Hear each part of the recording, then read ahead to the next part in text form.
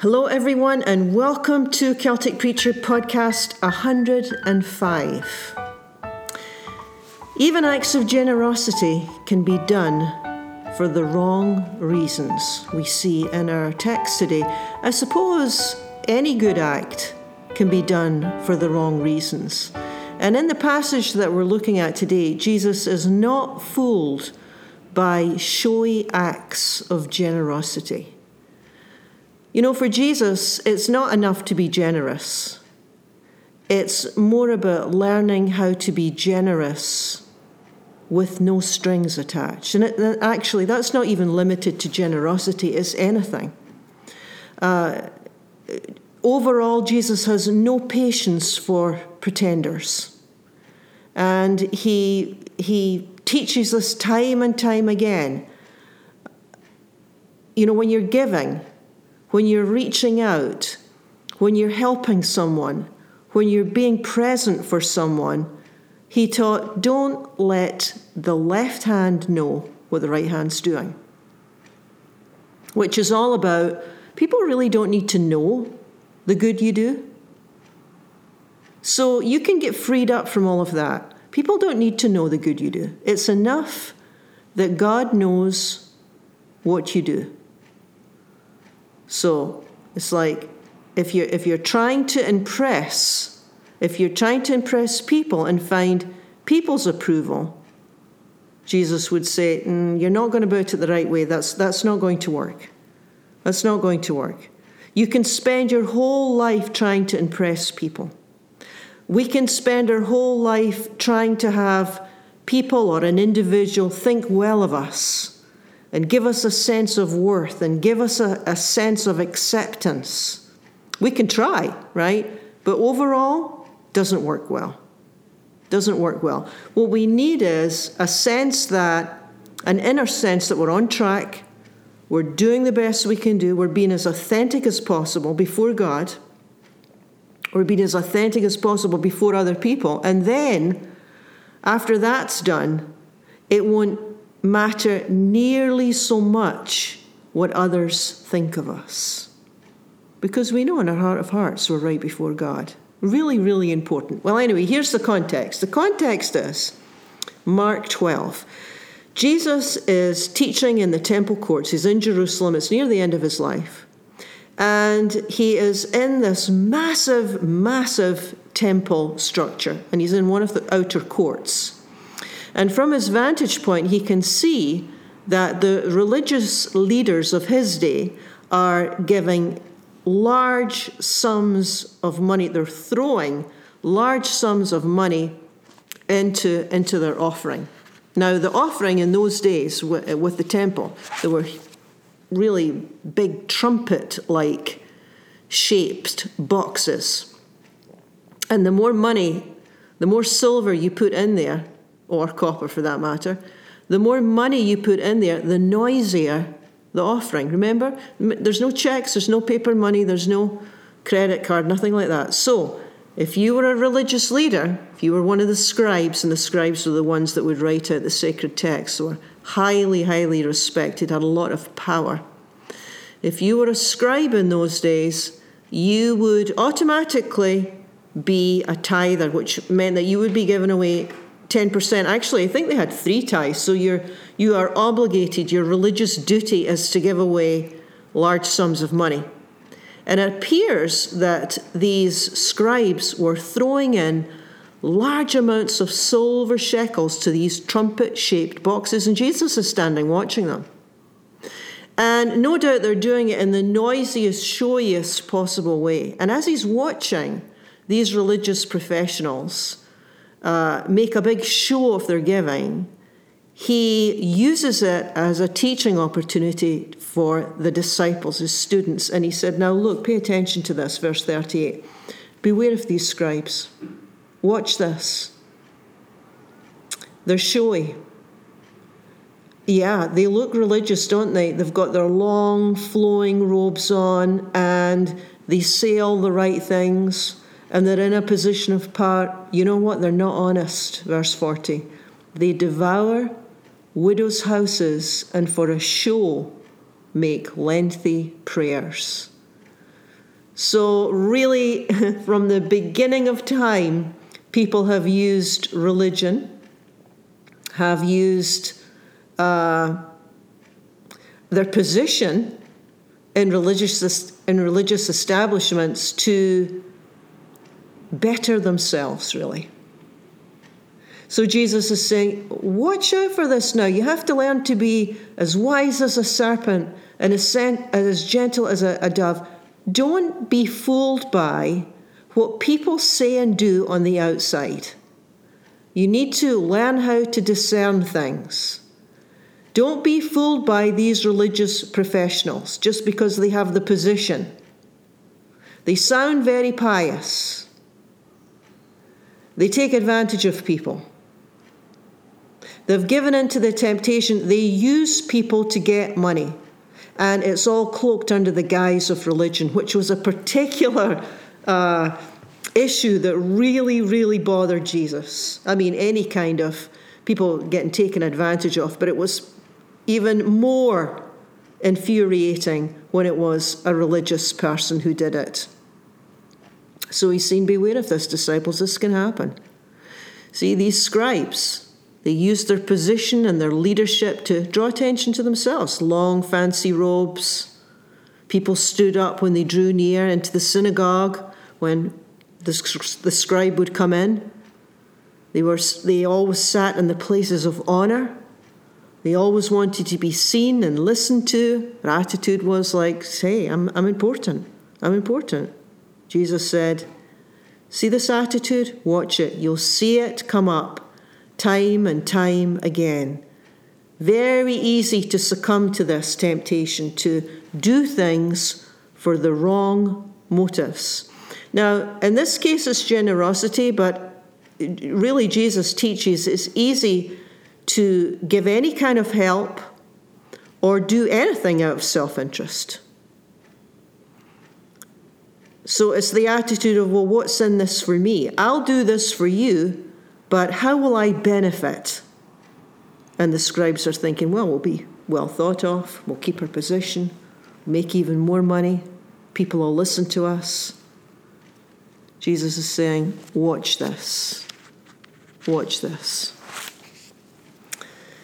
Now, in contrast, after he watches the religious professionals throw in their shekels to the trumpet boxes, he's watching this and he sees this widow come in and throw into the trumpets 2 copper coins.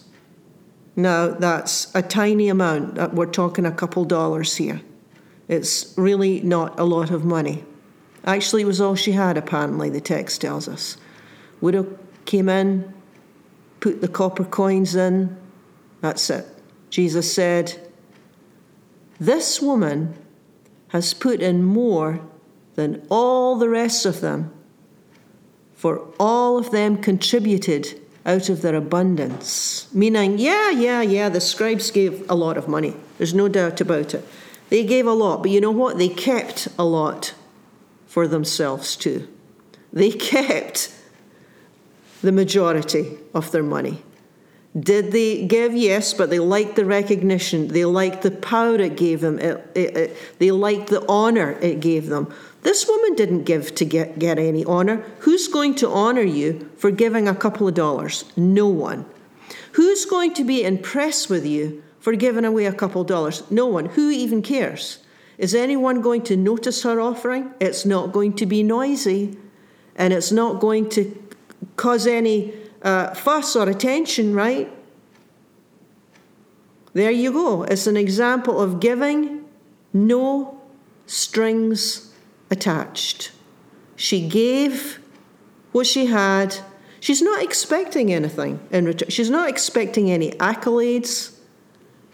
It's kind of just a quiet act of giving to God. A quiet act. Well, it wasn't quite so quiet because Jesus saw it and recognized it, and now it's written down for in the scripture for the rest of time, right? I mean, our story is going to be told forever now, but at that time, she's certainly not expecting anyone to pay any attention to her at all. But there's something about her that impressed Jesus. And he lifts her up as an example. Certainly her humility would be an example. Giving without any strings. Certainly her dependency on God would be an example. She came in totally dependent on God. She gave the little she had. She leaves totally dependent on God. Giving matters. It's always mattered to Jesus, no matter what kind of giving it is. It certainly is the mark of a follower. Why you give matters to Jesus. So it's not just about learning how to give, which is a good thing to do. But the next step is why you give.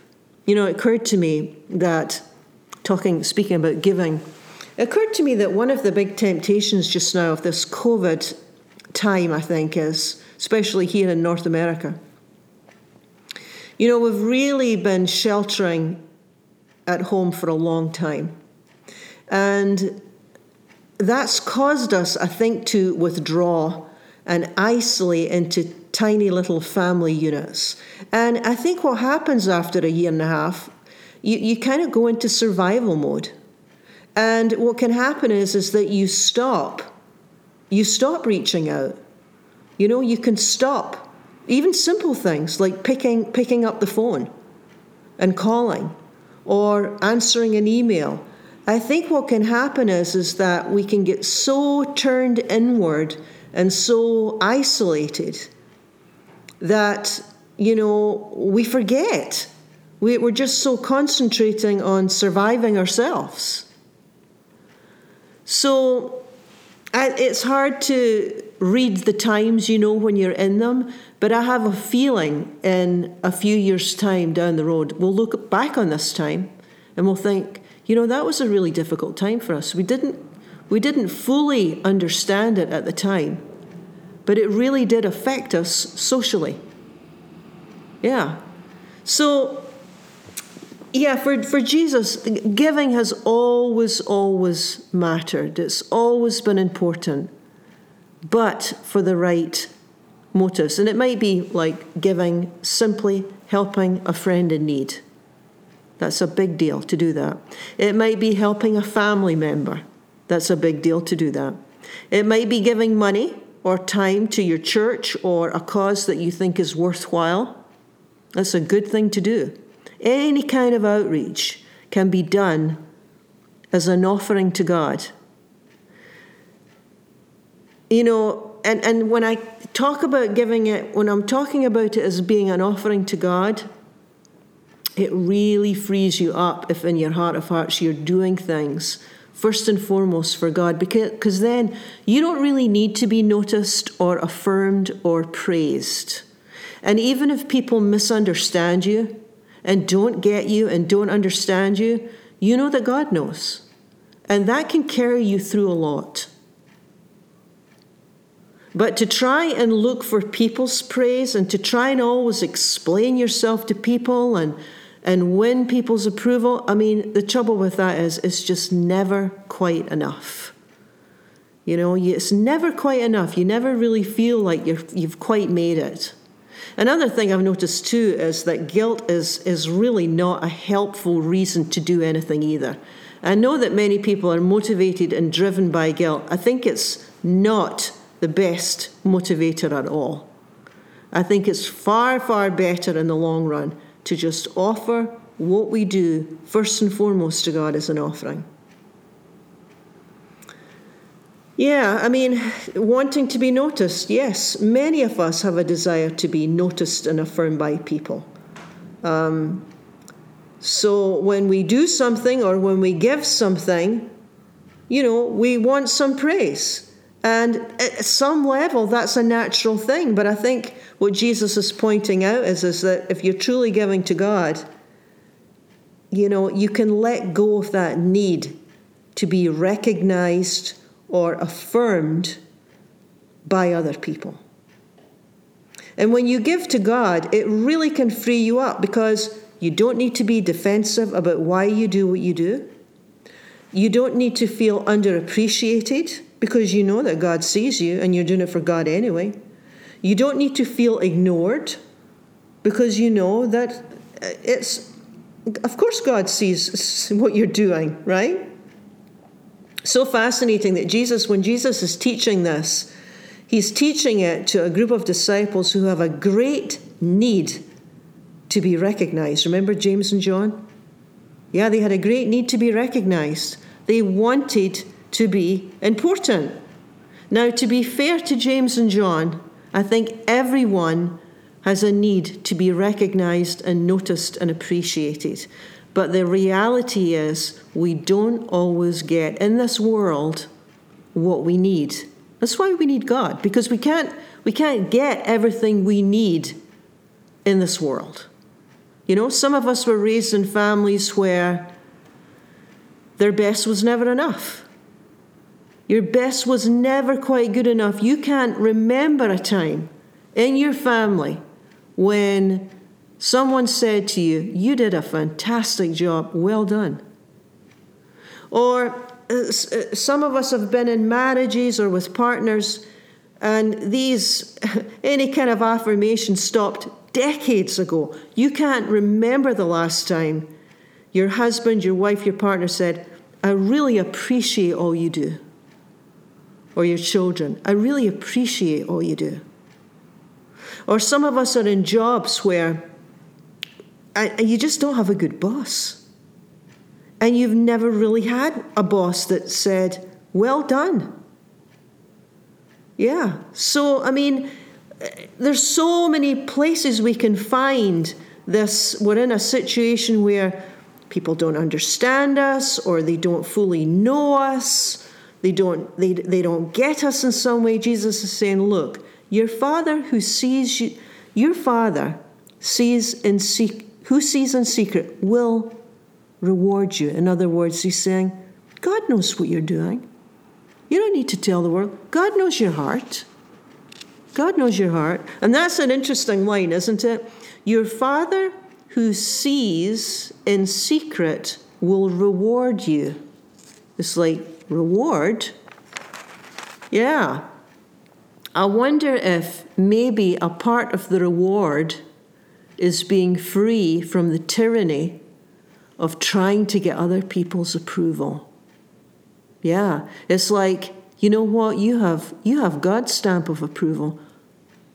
You have God's stamp of approval. All the rest is just gravy, right? If you have God's stamp of approval and you have a sense of that, it's like all the rest is just gravy. It's like it's like you can practice giving without any strings. You don't need to be recognized. God sees.